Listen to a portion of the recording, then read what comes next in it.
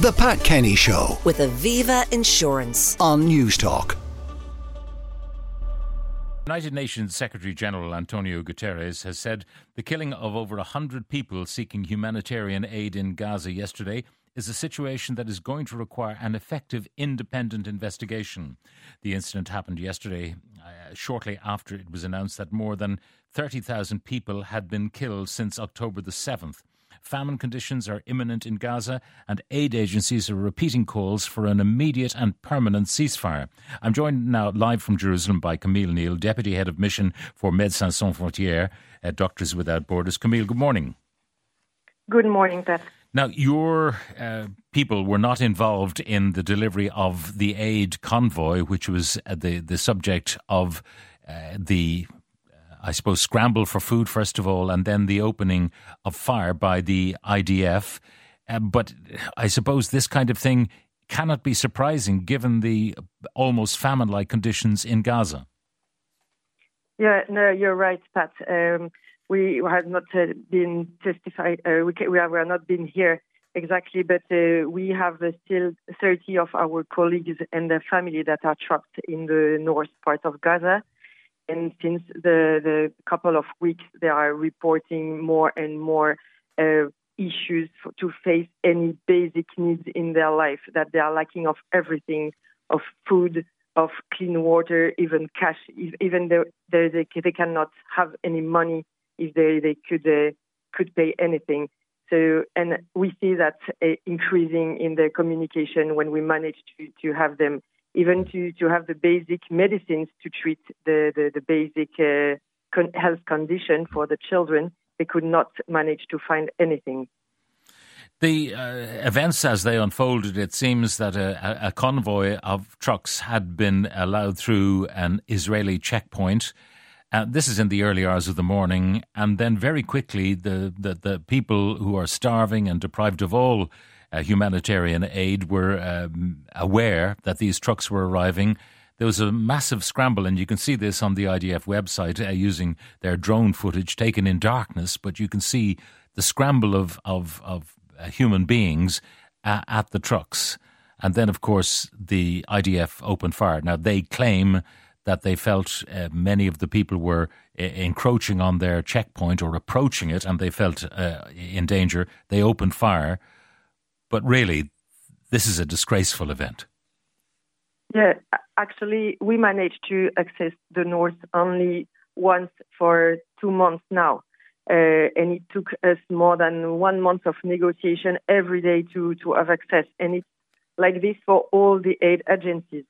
So you have basically a complete siege on the north of Gaza. So as nothing is, or almost nothing, it's drop in the ocean that managed to reach there. Each time there is something coming in, the people are desperate to find a way for them and for their family to access anything. And we know that Israeli forces are almost preventing the international agencies to access the north and to support the people there.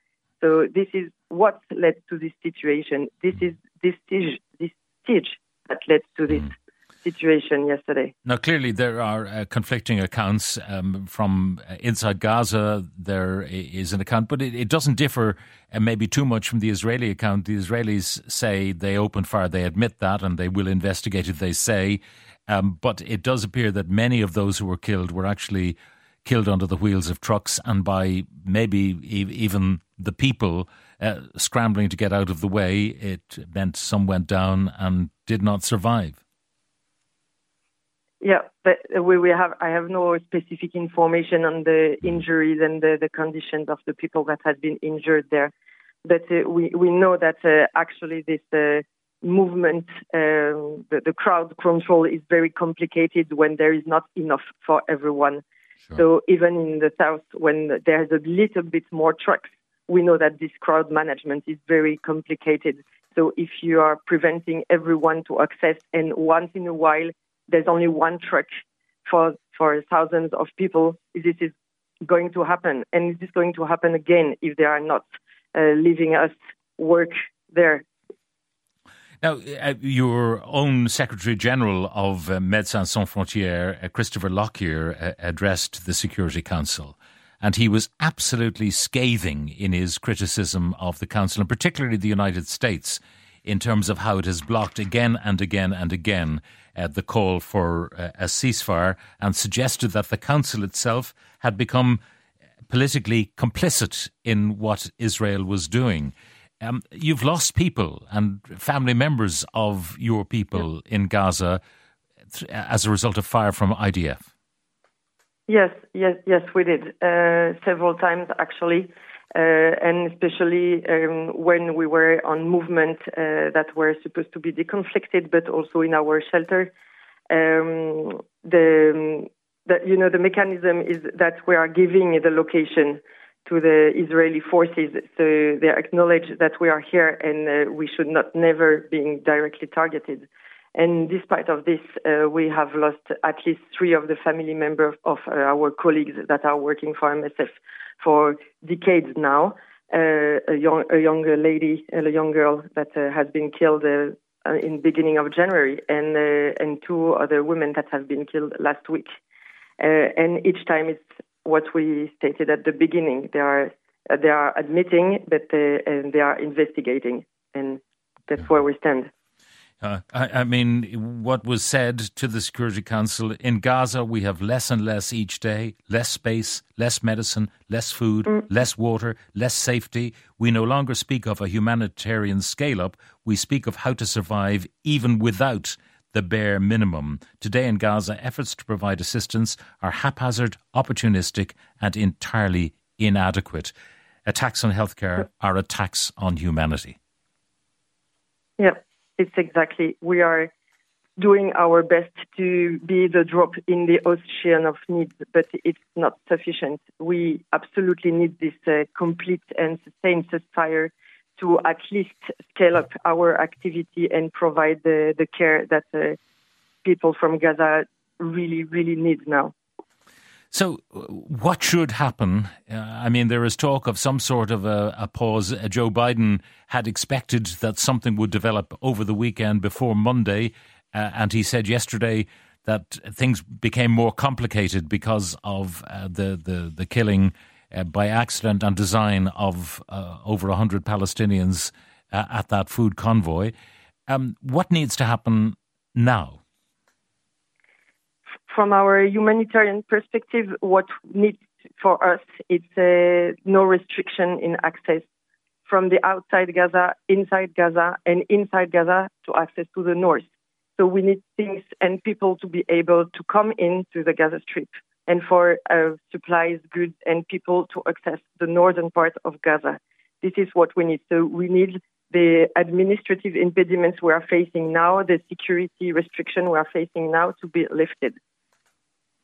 And that has to happen immediately. It's very hard to be optimistic that something will unfold because Hamas, for example, are saying that they are not losing the conflict. And Israel, I suppose, has not been making the kind of progress that it had hoped to. And there are all the political implications of why Netanyahu's continuing the war. We won't go into that because that is not an area that you want to get into. But the sheer scale of this humanitarian disaster is hard to contemplate because it is utterly man-made. Yeah, actually, we don't know how it is possible for the people to still moving on. Like they are moving from one place to another, seeking for food, seeking for medicines, seeking for what they assume will be a more secure places every day. Our people, our colleagues, they are so tired, they are exhausted, and they are so even afraid to do their job on a daily basis. It's just to quote something that our project coordinator there, that is very experienced, said that it's the first time in her career she's afraid doing the morning meeting because she's afraid some of our colleagues will not be there anymore and have been killed during the night. So this has to stop. We cannot handle it anymore. So this has to stop. Camille Niel, who's Deputy Head of Mission for Médecins Sans Frontières, Doctors Without Borders, thank you very much for joining us from Jerusalem. The Pat Kenny Show with Aviva Insurance on News Talk.